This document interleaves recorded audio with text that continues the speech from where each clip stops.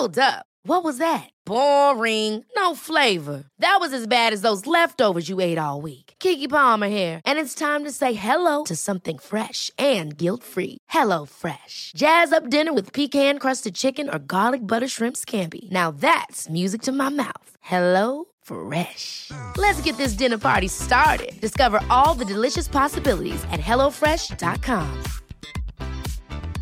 Hiring for your small business? If you're not looking for professionals on LinkedIn, you're looking in the wrong place. That's like looking for your car keys in a fish tank.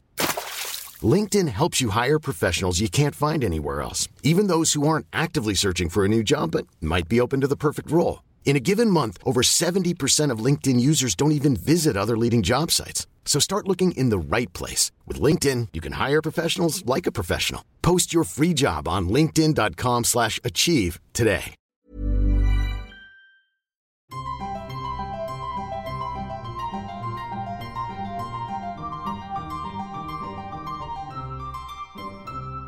Welcome to Smarty Pants, the podcast of the American Scholar.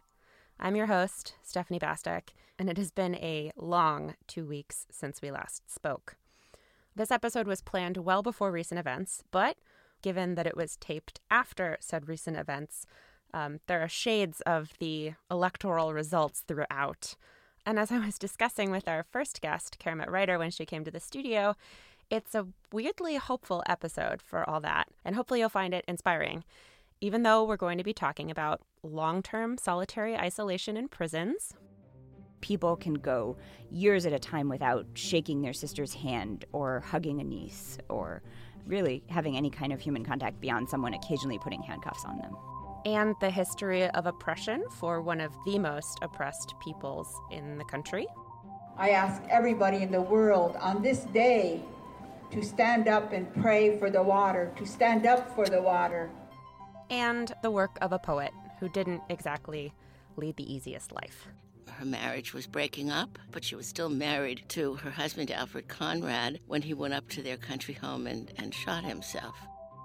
For all of that, though, there's a lot to really be inspired by here, especially with my first guest, Keramet Reiter. She's an assistant professor at the School of Law at the University of California, Irvine, and her new book is called 23/7, Pelican Bay Prison and the Rise of Long-Term Solitary Confinement. And when she says long-term solitary confinement, she is not joking. We are talking about decades. Welcome to the studio, Keramet. Thanks for having me. So your new book is called 23/7, and I thought we'd start with that title. So why 23/7? What's the significance of that? So 23/7 refers to the amount of time prisoners spend in solitary confinement in prisons across the United States. 23 hours a day, 7 days a week. They have no more than an hour a day out of their cells. And that's an average. That's kind of at best. So in most places, they would spend maybe 2 or 3 hours once or twice a week out of their cells. And it goes on for weeks and months and sometimes years at a time. Yeah, I was surprised to learn about the extent to which prisoners are kept in isolation for decades. I had no idea. I'd known about solitary confinement, but I had no idea that places like Pelican Bay, for instance, were built specifically for that. So can you talk a little bit about why you chose Pelican Bay as the locus of this story and why it was built? So as someone who was interested in prison issues and thought that we didn't know enough about prisons in general in order to kind of make sense of good policy, solitary confinement was an obvious place for me to start because it's kind of the aspect of prison issues we knew the least about. And at the time I was in California and I had done a fair amount of prison advocacy work there. And so I knew about Pelican Bay, which was this 1,056-bed supermax, so built for long-term solitary confinement in the state. I knew it opened in 1989, and it's the one people kind of point to as the archetype, and it was the place where the first litigation around these conditions of confinement took place. And as I tried to understand the history, it turned out that it really was sort of as pivotal as everybody assumed. It was basically the second supermax built in the U.S. The very first was built in Arizona. California prison officials toured around the country in the 1980s when they were building new prisons to look for kind of new models to imitate. And they found this long-term solitary confinement prison in Arizona, modern, technologically advanced facility. They thought what they saw was incredibly cool, and they made a bigger and better one in California, essentially. Then other states noticed what was happening, and they copied those models. And the federal government actually didn't open one of these modern long-term solitary confinement facilities until the mid-1990s when they opened ADX in Florence, Colorado. So even the federal government copied these state models. So what was the impetus for these supermax prisons being built? Why did we suddenly see this in the late 80s and then later on in the 90s? So the simple answer is that incarceration rates were skyrocketing around the United States. California was facing one of the biggest expansions in state prison populations of any state, and they were in the middle of a prison building boom when they built Pelican Bay. So over the course of the 1980s and the 1990s, California built 23 new prisons.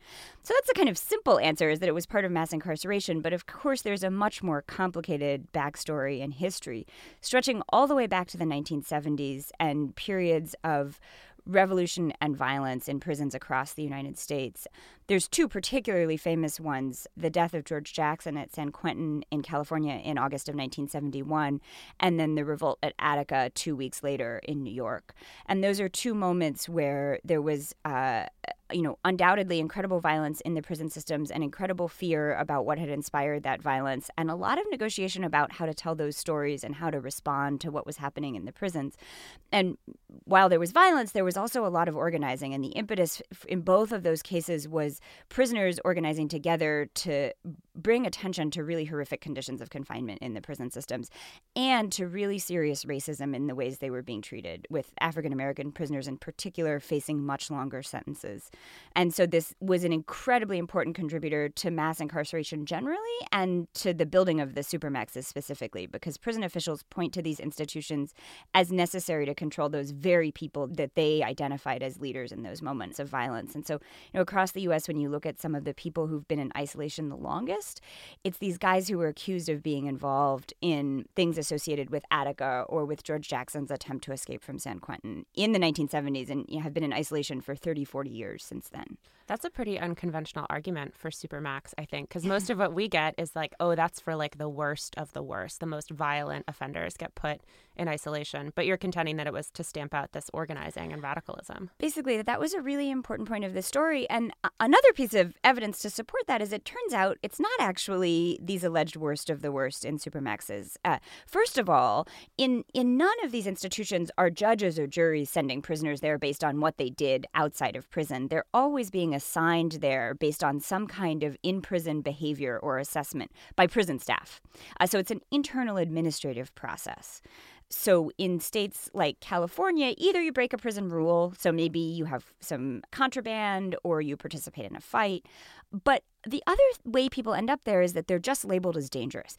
And in California, being labeled a gang member, someone dangerous enough to be put in isolation, could be based on something as simple as what you were reading, the autobiography of Malcolm X, George Jackson's letters, the kinds of tattoos you had, who you were socializing with on the prison yard.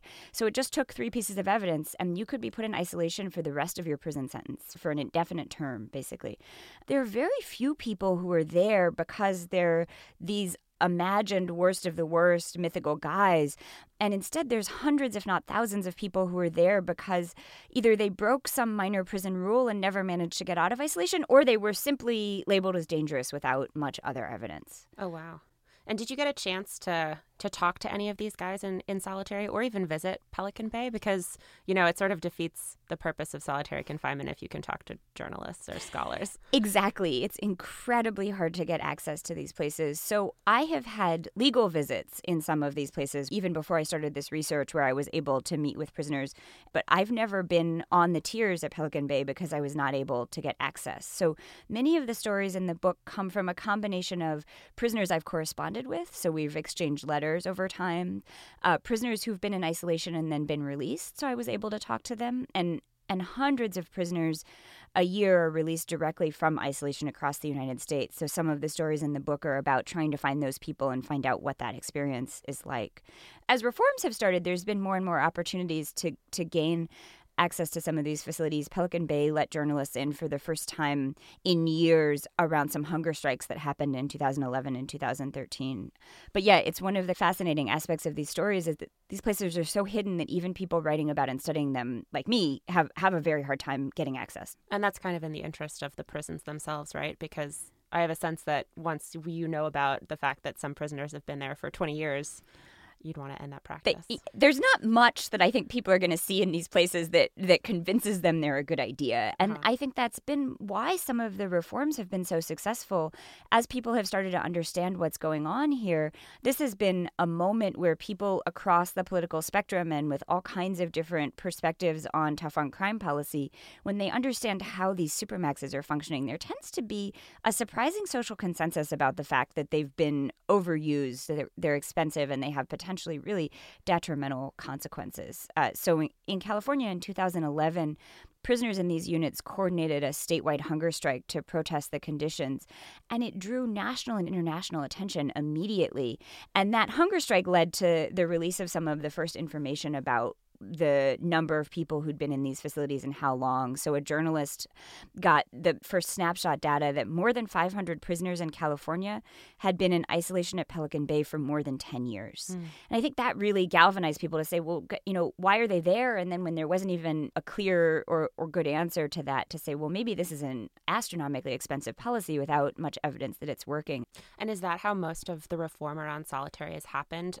From local strikes within the prisons or statewide activism? Like, how does change actually happen? The change has definitely been happening state by state and even jurisdiction by jurisdiction in some jails, so very much at the local level. And in California, I think the hunger strikes in 2011 and 2013 were a major galvanizing point in a national conversation.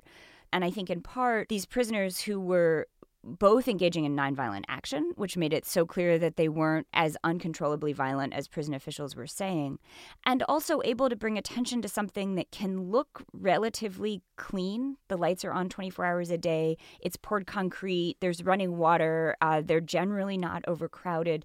These facilities can look not as bad until you begin to understand how harsh the conditions are. And the prisoners, by refusing food and asking for things as simple as, can we have a wool cap when we go outside because it's cold?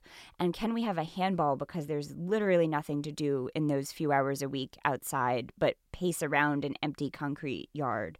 Those kinds of simple demands, I think, were really able to drive home to people in a way they hadn't understood before the harshness of the conditions. But I think there have been other things happening in other states. The cost of these conditions, it's generally about twice as much to keep a prisoner in solitary confinement as to keep them in the general prison population. In California, it's $90,000 per prisoner per year. So, you could send 5, 6, 7 people to community college for that cost annually. I think the growing realization that these aren't the worst of the worst, and one way we've realized that is this fact that states have slowly realized hundreds of people are getting out directly from solitary confinement. They weren't in prison for life sentences because they'd done horrible things. They just ended up in solitary for other complicated reasons. They hung out with the wrong people, or they were mentally ill, or they broke some little rule. Or read Malcolm X. Or they read the wrong book. Exactly. So if they're getting out directly from isolation, that suggests they're not the dangerous monsters we thought. But then we've got people coming back to our communities who've spent 10, 15, 20 years in these conditions of confinement.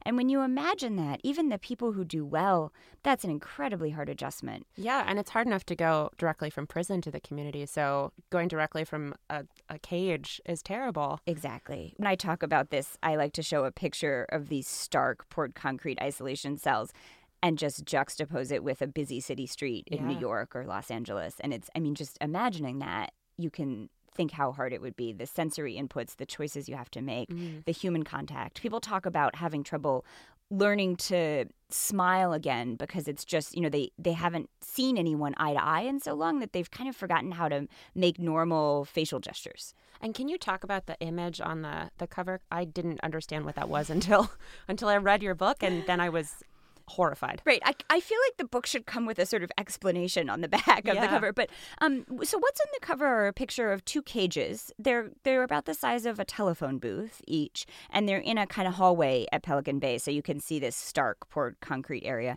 And those cages are where prisoners go in that hour a day when they are out of their cell. If, say, they need to go to the law library or they need to see a doctor, they would be put in this kind of cage. So it kind of gives you a sense of just how little human contact they have.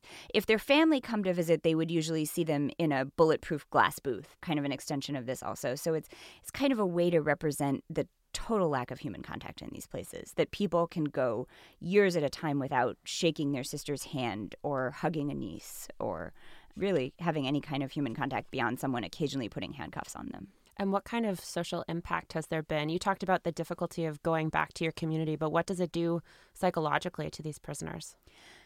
In some ways, we've been running a mass experiment in the U.S. for the last 20, 30 years since these facilities have opened, and we don't have a good sense. We know that when people go into this kind of isolation, they tend to have psychological consequences almost immediately. So we know from all kinds of human experiments around prisoners of war and other studies that people can have hallucinations, heart palpitations, intense anxiety attacks, trouble sleeping within even a few hours of experiencing sensory deprivation.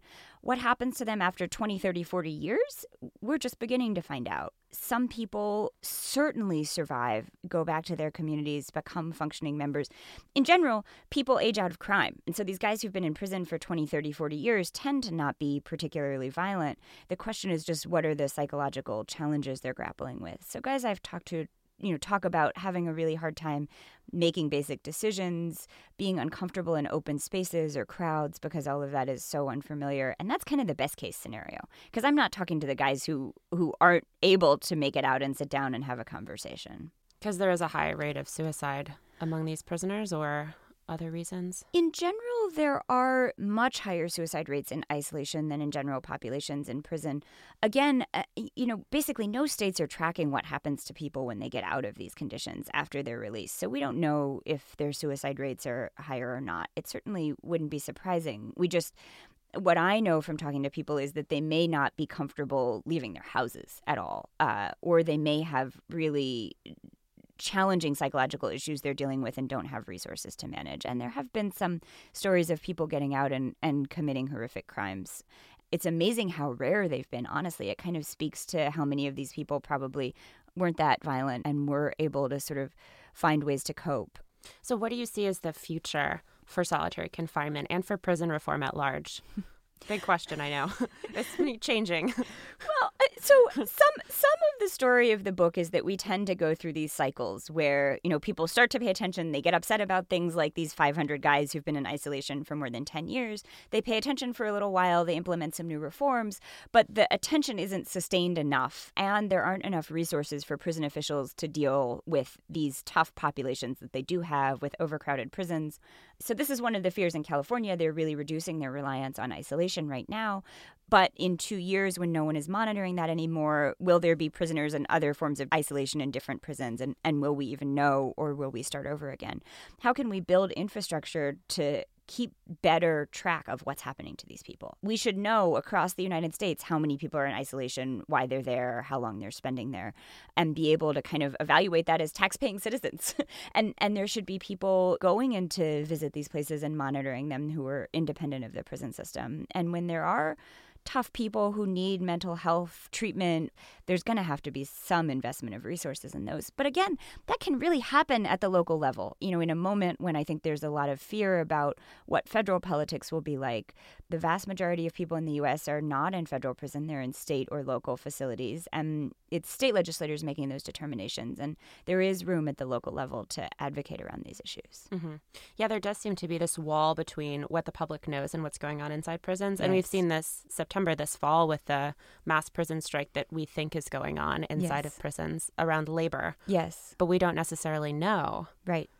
Which, it's kind of amazing how little we know. And that actually, it's nice you bring up the prison strike, because this is commemorating the anniversary of Attica. So it's a moment of prisoners saying, maybe we can again bring attention to these harsh conditions of confinement and to the ways that this system isn't working. And it's, whereas I think at the time Attica happened, at the time George Jackson was accused of escaping from San Quentin, there really was national attention. And it's kind of scary that the facilities have become so close that we don't even know right now how many prisoners are participating in these labor strikes. But again, when you look at local news, very local news, you can see that there are certainly prisoners across the country refusing to go to work. And in some cases, they're even being joined by prison staff who are also protesting the conditions. And to me, that's a real moment of hope to say, we understand we're on the same side of these issues and we all need better resources to deal with this. Mm-hmm. Because the guards are also the ones who decide who goes into solitary, right? Exactly. Yeah. Well, thank you so much for talking with me, Karavat. Thanks for having me. So let's turn to some of the local organizing that's happened on a different issue. In Standing Rock, North Dakota, the Dakota Access Pipeline has been fiercely opposed by Indigenous and environmental activists. Since April of this year, members of the Sioux Nation have come together at the Sacred Stone Camp on the edge of the construction site by the Missouri River. And over the past few months, they've been joined by thousands of people, American Indian tribe members from all across the country, environmental activists, concerned citizens, and last Tuesday, November 15th, by solidarity actions all around the world. In fact, there was one just down the street from the scholar's office at the Army Corps of Engineers headquarters. I ask everybody in the world on this day to stand up and pray for the water, to stand up for the water. As we see across the United States and across the world, people are standing up now. But even if you've been following the story in the news, there hasn't been much of a focus on the history of the land in question.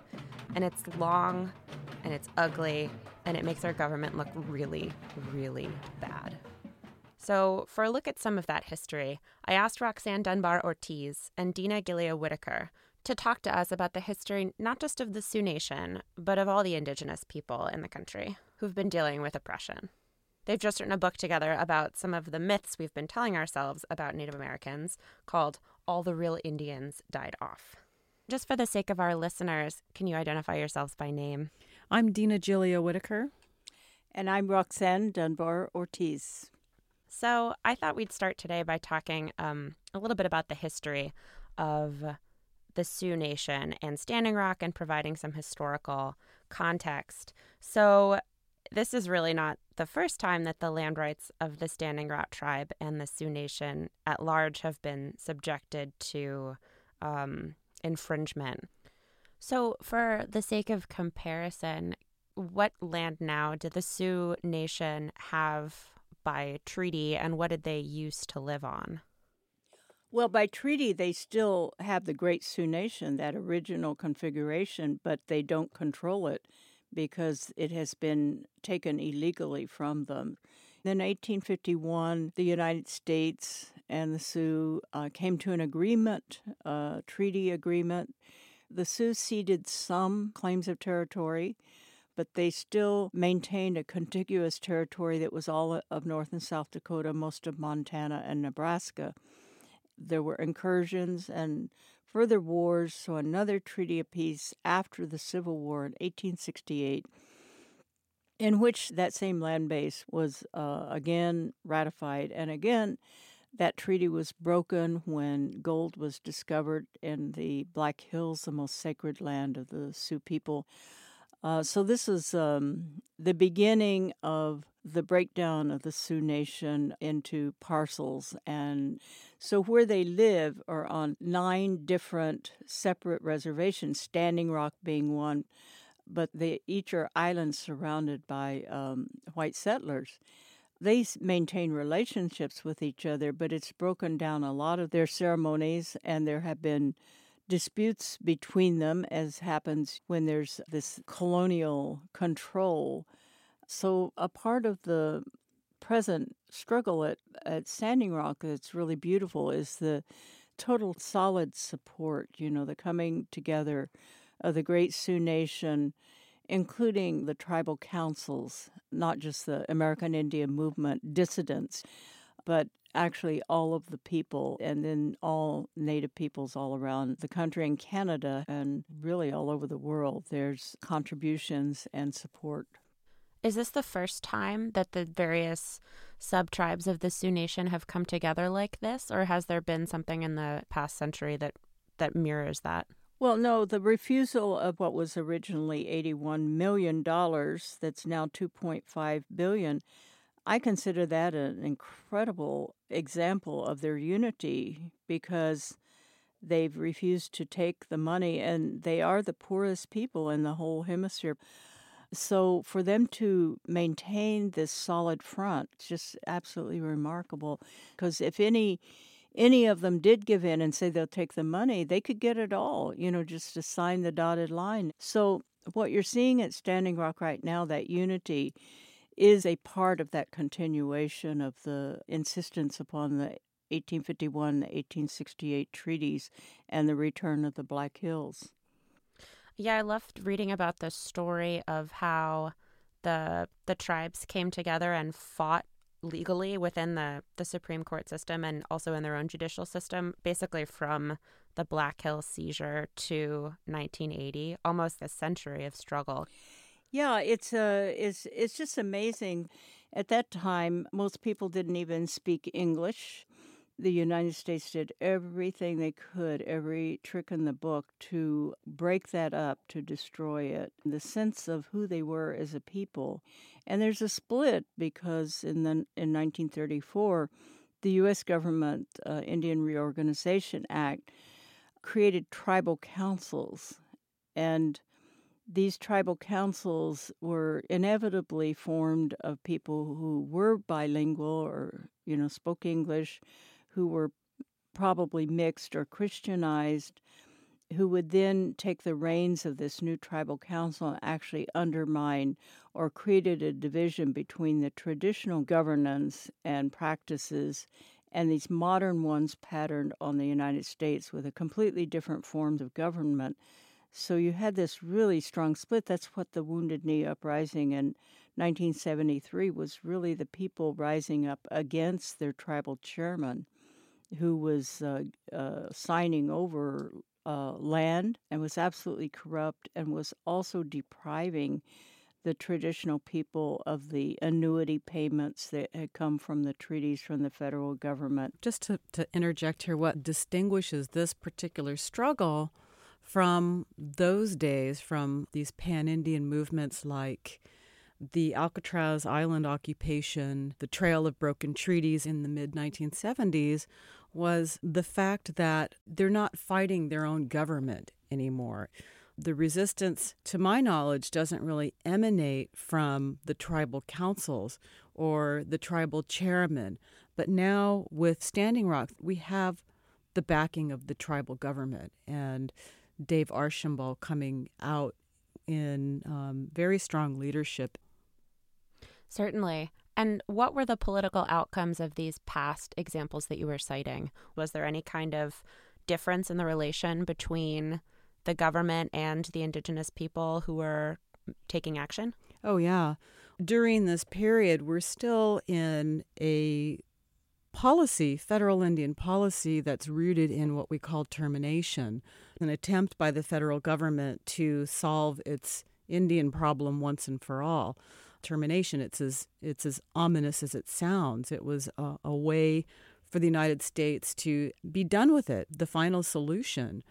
So in the late 60s, the federal government is still trying to get tribes to agree to terminate, which would end effectively the Bureau of Indian Affairs. All the Indian land ideally would end up going into fee simple, becoming privatized, and there would be, no more tribes as legal entities like they are now. But what happens after the rise of these Indian nationalist movements is they have such a profound impact politically and socially that it leads to an amazing change in federal policy. So in 1975, under the Nixon administration, we see the passing of the Indian Education and Self-Determination Act. And that's what we've had ever since then. Yeah, and after the 1980 Supreme Court case, U.S. versus Sioux Nation of Indians, that had to do with the seizure of the Black Hills, there was this incredible remark from one of the justices where they said, "A more ripe and rank case of dishonorable dealings will never, in all probability, be found in our history," which is pretty incredible. It was incredible, and that changed very quickly with the Supreme Court. 1982, I think it was. There were two Supreme Court decisions, one after another. Sandra Day O'Connor, being a good colonial settler and rancher in Arizona, wrote the decisions, but they were unanimous too, that were very negative. So that 1980 decision was really the last positive decision of the Supreme Court in relation to Native people. Although the Dollar General case recently was a near miss 2 or 3 months ago. So what kind of legal options do you see for the conflict at Standing Rock now? Well, definitely, that so-called private property that the protesters went on to serve notice that the 1851 treaty of the Sioux Nation with the United States included that territory, and somehow it had gotten out of the Standing Rock jurisdiction, sold illegally, and now the company that's actually building the pipeline bought it at auction, but didn't follow procedures where it has to be advertised in 3 places, and it was sort of a rigged auction and really was just a private sale. The federal government is obligated to bid on any land that was illegally taken as in private hands. If it comes up for sale, they're supposed to restore it. That's part of the 1934 Indian Reorganization Act.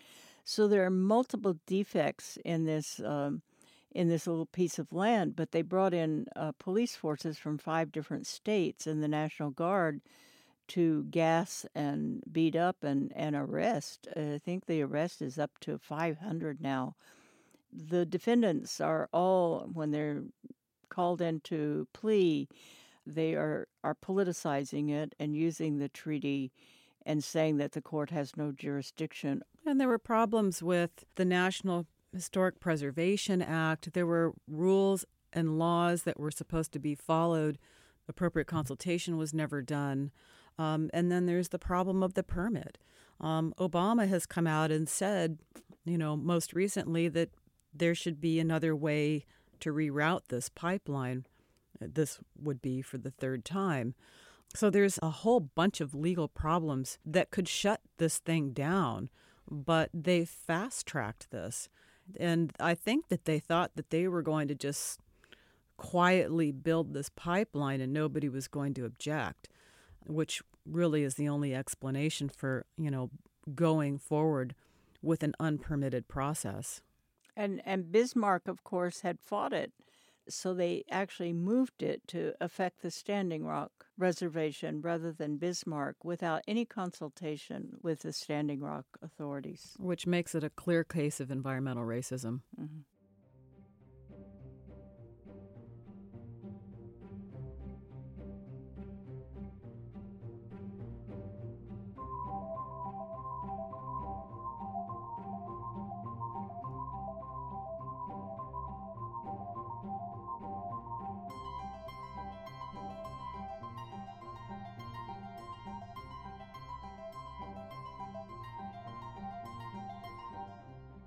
To conclude this episode, I've invited Sandra Gilbert, the renowned poet and literary critic, to read us a poem. Sandra wrote a stellar review of the recently published collected poems of Adrienne Rich for our autumn issue, and she's also published some truly delightful and occasionally wicked ekphrastic poems this year, which I had a lot of fun illustrating on Twitter for our spring issue. Hello, I'm Sandra Gilbert, and I'm here to talk about Adrienne Rich, what her work and life mean for us, and in particular what they mean for us today, just after an extraordinarily fraught and in many ways frightening national election. I can't help wondering how Adrienne would feel living at this hour to write poems that would comfort, console, inspire, and rouse us to resistance. When I look back over Adrienne's work, I think with great admiration of how she grew from being a decorous young woman at Radcliffe in the 40s and 50s, a wife and mother who seemed to be living rather a conventional life and writing beautifully crafted but rather conventional poems, how she grew from that situation to become the poet laureate of feminism, to become a kind of prophetess of her country, a spokesperson for the oppressed and for the marginalized, and also a dreamer, a great dreamer of transformation.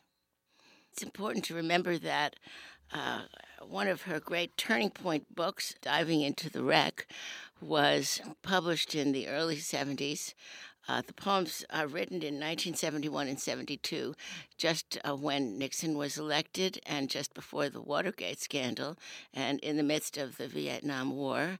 This was a time of great public turmoil, as I hardly need say, and it was also a time of private personal turmoil for her. She was discovering herself as a lesbian and as a lesbian activist. She was the mother of 3 sons. Her marriage was breaking up, but she was also a widow. I mean, she was still married to her husband, Alfred Conrad, when he went up to their country home and shot himself. So she was mourning for him, and she was mourning for our country, I think, too. The public and the private came together, and I have always thought of her as someone who inscribed her life and her work in invisible ink. You have to hold it up to a very bright light and be very conscious to see the ways in which what was happening to her personally merged with what was happening publicly and gave her subjects about which she could write with great intensity. In the 70s, at a time of great crisis, not only were we confronting Watergate and the Vietnam War and the Civil Rights Movement, but the women's movement seemed as though we were going to really change the world. It seemed that way until last week. And Adrienne wrote one of her greatest poems at this time. I can read it endlessly, and I think I'll read it now. It's a poem called Diving into the Wreck. In this poem, she uses the metaphor of deep-sea diving and imagines herself as somebody in a diving suit going down into the depths of the ocean to examine a shipwreck. The shipwreck becomes a great metaphor, first of all, if you know her personal life, for the wreck of the marriage that she felt very sorrowful about and that she wanted to understand. But it also, I think as you listen and you read, it became a metaphor for a whole culture that was wrecked, for a whole culture in which something had to change because things seemed to her to be getting worse and worse. We were up against a war that was fearsome, against technological powers that were horrifying, against oppression that seemed impossible to cast off. And so she wrote this poem. So this is Diving into the Wreck.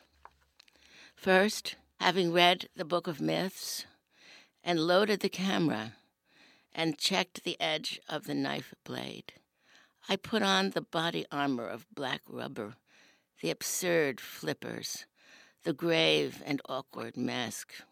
I am having to do this not like Cousteau with his assiduous team aboard the sun-flooded schooner, but here alone. There is a ladder. The ladder is always there, hanging innocently close to the side of the schooner. We know what it is for, we who have used it. Otherwise, it's a piece of maritime floss, some sundry equipment. I go down, rung after rung, and still the oxygen immerses me, the blue light, the clear atoms of our human air. I go down. My flippers cripple me. I crawl like an insect down the ladder, and there is no one to tell me when the ocean will begin. First the air is blue, and then it is bluer, and then green, and then black. I am blacking out, and yet my mask is powerful. It pumps my blood with power. The sea is another story. The sea is not a question of power. I have to learn alone to turn my body without force in the deep element. And now it is easy to forget what I came for among so many who have always lived here, swaying their crenellated fans between the reefs. And besides, you breathe differently down here. I came to explore the wreck. The words are purposes. The words are maps. I came to see the damage that was done and the treasures that prevail. I stroke the beam of my lamp slowly along the flank of something more permanent than fish or weed, the thing I came for, the wreck, and not the story of the wreck, the thing itself and not the myth, the drowned face always staring toward the sun, the evidence of damage worn by salt and sway into this threadbare beauty, the ribs of the disaster curving their assertion among the tentative haunters. This is the place, and I am here, the mermaid whose dark hair streams black, the merman in his armored body. We circle silently about the wreck. We dive into the hold. I am she, I am he, whose drowned face sleeps with open eyes, whose breasts still bear the stress, whose silver copper Vermeil cargo lies obscurely inside barrels half-wedged and left to rot. We are the half-destroyed instruments that once held to a course, the water-eaten log, the fouled compass. We are, I am, you are, by cowardice or courage, the one who find our way back to this scene, carrying a knife, a camera, a book of myths, in which our names do not appear. I do think that's one of the great poems of the second third of the 20th century. And it's a poem in which someone who has been through both private and public tumult seeks to understand what has happened. It seems extraordinary to me that this poem, which was written, it was written in 1972, 11 elections ago, 44 years ago, and it's still apropos. We are at this moment looking at a wreck into which we must dive. There's a lot about gender that we need to re-examine. We need to plunge into the collective unconscious now at the time of this election to understand what has happened to us and to our country and to see what treasures may prevail and also to try to find a new way to confront the disaster, the ribs of the disaster, as Rich puts it.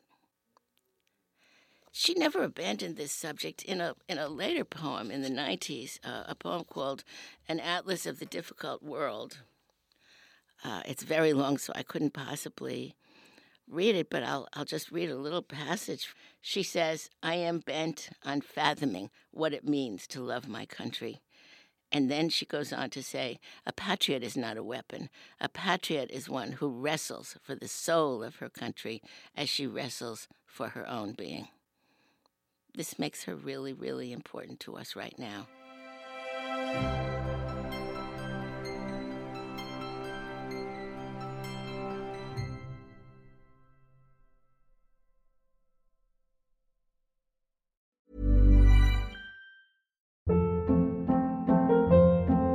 Hold up. What was that? Boring. No flavor. That was as bad as those leftovers you ate all week. Keke Palmer here, and it's time to say hello to something fresh and guilt-free. HelloFresh. Jazz up dinner with pecan-crusted chicken or garlic butter shrimp scampi. Now that's music to my mouth. HelloFresh. Let's get this dinner party started. Discover all the delicious possibilities at HelloFresh.com. When you make decisions for your company, you look for the no-brainers. And if you have a lot of mailing to do, Stamps.com is the ultimate no-brainer. It streamlines your processes to make your business more efficient, which makes you less busy. Mail checks, invoices, legal documents, and everything you need to keep your business running with Stamps.com. Seamlessly connect with every major marketplace and shopping cart. Schedule package pickups and see your cheapest and fastest shipping options from different carriers, with rates up to 89% off USPS and UPS rates. And with the Stamps.com mobile app, you can take care of mailing and shipping wherever you are. Make the same no-brainer decision as over 1 million other businesses with Stamps.com. Sign up with code PROGRAM for a 4-week trial, plus free postage and a free digital scale. No long-term commitments or contracts. That's Stamps.com. Code PROGRAM.